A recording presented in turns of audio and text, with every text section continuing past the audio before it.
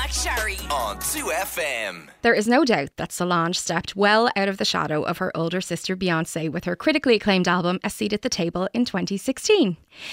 In fact, Solange has become so much more than a musical artist and is now a cultural icon whose work holds significance far beyond beautiful songs.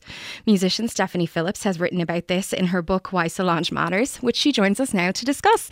Hello, Stephanie. Hi. Thanks for having me. Thanks for coming on. I'm so excited to talk to you about this. But before we get into Solange, tell us a little bit about you and what brought you to work on this project. Sure. So I'm a music journalist. I've been working for over a decade now, writing for different publications and kind of focusing on like punk and indie scenes, but kind of everything beyond that as well. I'm also a musician and I play in the band Big Joni, and I'm part of a collective that organises the festival Decolonise Fest, which is a London-based festival celebrating people of colour in the punk scene. So I was asked to kind of send in a proposal about this book because it's a part of a series called Music Matters, looking at different artists and kind of analysing their work. And I thought Solange would be a great choice because she's had such a kind of pivotal career that has taken so many different kind of angles and left turns.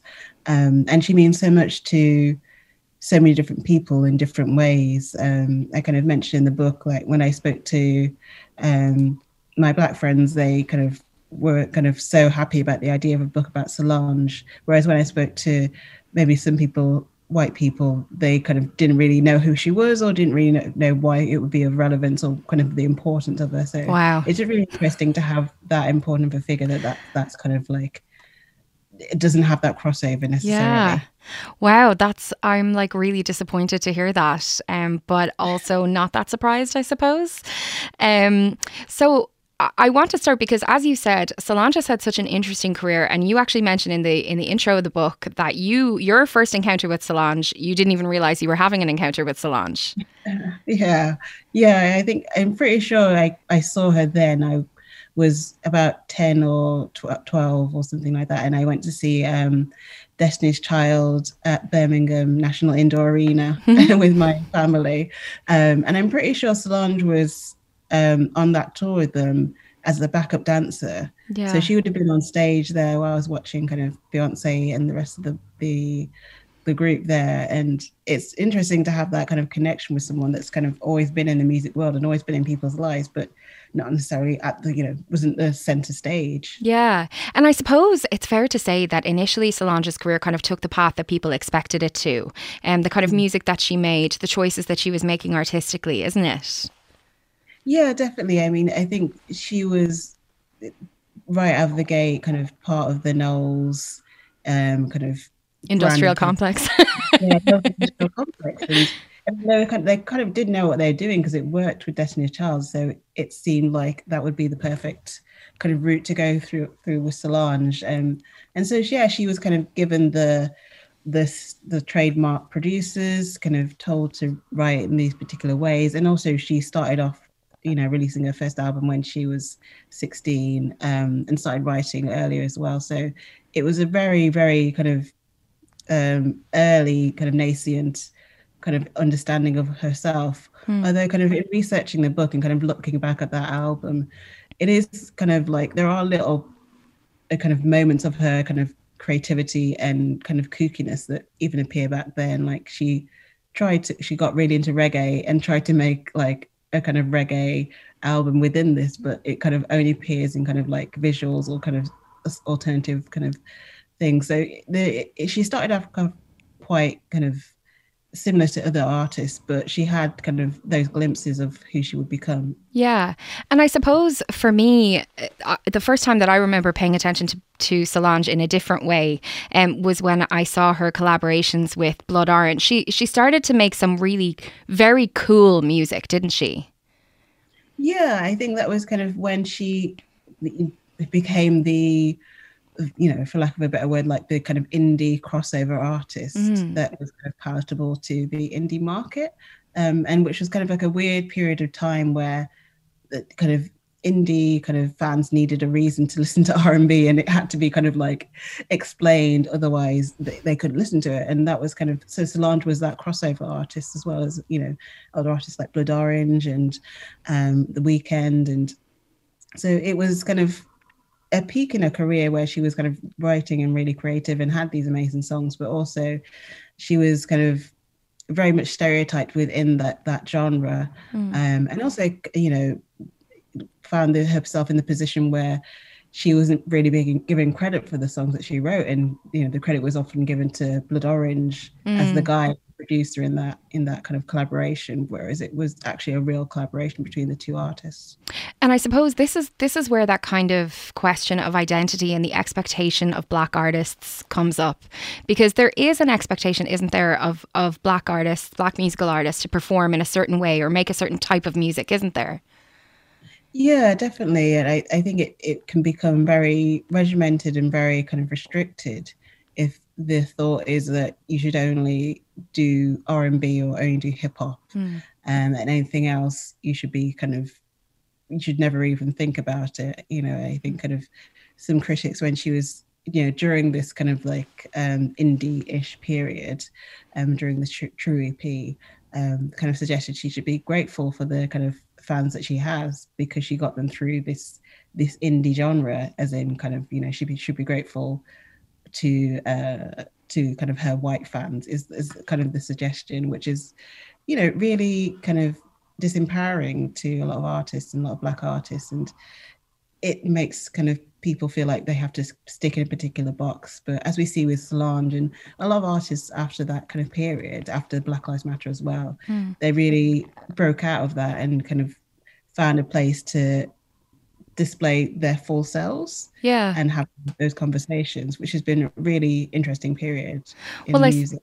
Yeah, I mean, I suppose that's an interesting context to look at a seat at the table kind of coming out of, because if she was kind of getting those kind of criticism or that kind of suggestion that she should be grateful to white fans, to then make something so definitively and unapologetically kind of an album about Blackness and for Black people, you know, it is a really powerful statement.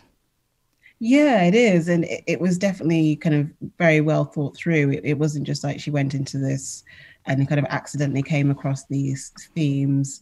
It was kind of very planned. You know, she went to her family's old home and kind of to reconnect with those kind of like parts of herself. She kind of spoke to her friends and family to talk about kind of the ideas of the record and how it would flow and the track listings. It was all very planned, and it became a record that has become almost a kind of, you know, a marker of the generation, of how we were thinking, how we were, you know, looking at the world. I mean, the themes that are covered in A Seat at the Table aren't necessarily new. I mean, songs like Don't Touch My Hair, that was a phrase within the Black community for decades and decades. Kind of like the scary idea of like someone touching your hair and kind of invading your space. Yeah. But kind of have it encapsulated in a song that's so simply done and so kind of beautifully written, really kind of gives the Black community that kind of soundtrack to their experiences and makes them, you know, reminds us that we're not crazy. This is real.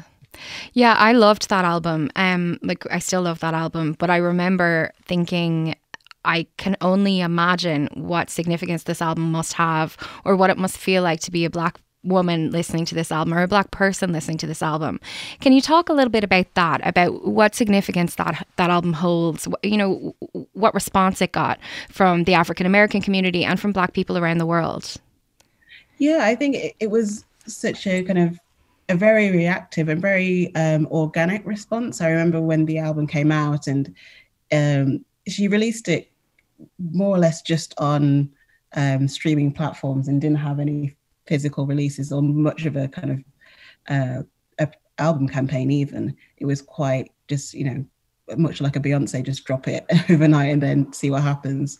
And then from there, it was kind of like a conversation on social media and kind of WhatsApp and all those different channels from kind of Black people sharing the album, sharing the videos, and just sparking these conversations about things that we already were talking about, but now had these songs, these videos, this album as a basis to keep having those conversations and having it in public. And so that narrative was really important. And I talk about in the book, there was kind of lots of instances of people meeting up and having listening parties so that they could have talk about this album with Black people, whereas maybe they wouldn't have spoken about it before or had a conversation with other people about it before. And now they could kind of talk about kind of what Weary meant to them, and what, how Mad is kind of so reflective of how they're treated as, as Black women, is seen as kind of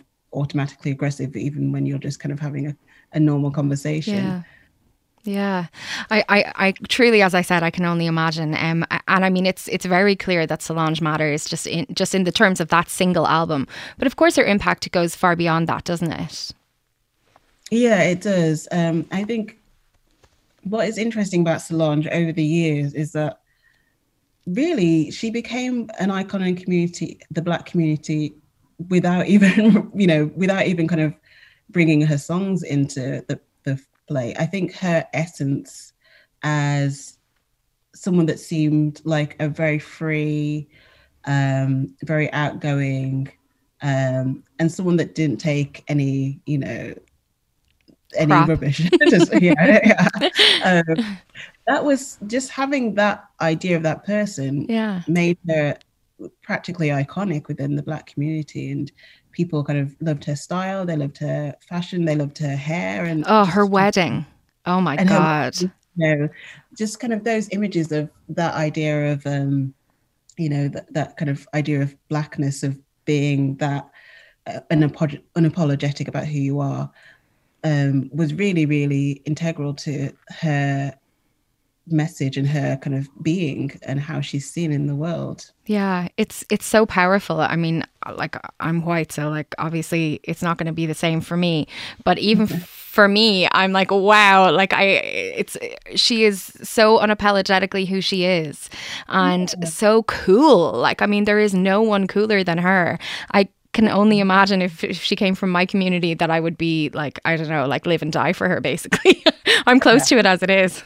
You need a cool icon, and like beyond that as well, like, she's an artist who's inspired other artists, and it's obviously well documented that she was a major inspiration to Beyonce, and brought all these artists into her kind of like viewpoint, and brought these kind of indie artists and these experimental artists that have made Beyonce make that kind of left turn with her kind of 2013 album Beyonce. Yeah, well, as she said, my sister taught me how to speak my mind.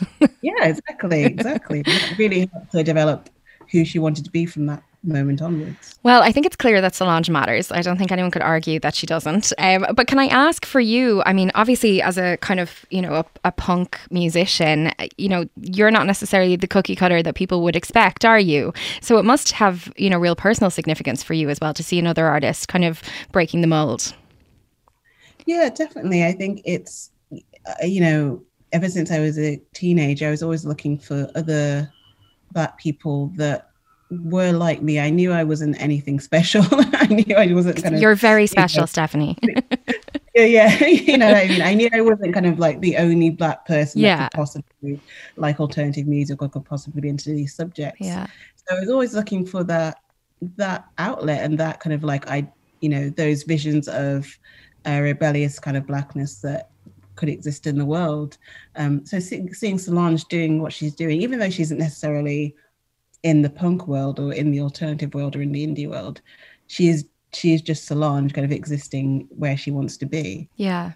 But that idea in itself, that she can kind of take, decide that she wants to kind of get involved in the kind of like modernist art world, that she wants to kind of get involved in architecture, that she wants to get involved in this kind of like freeform dance and all these kind of different genres, is so empowering as a Black woman to be reminded, actually, we've been involved in these things before. We helped create them anyway, so we can keep doing them now. Yeah, there are no limits.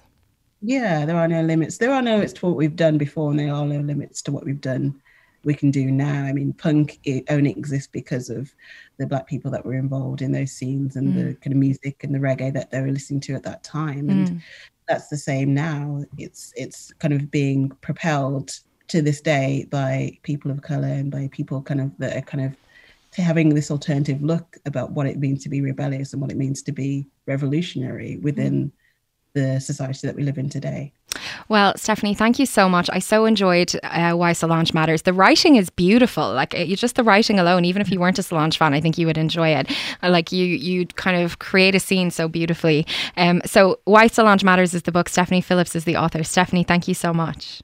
Thank you for having me. Thanks. Louise McSharry on 2FM.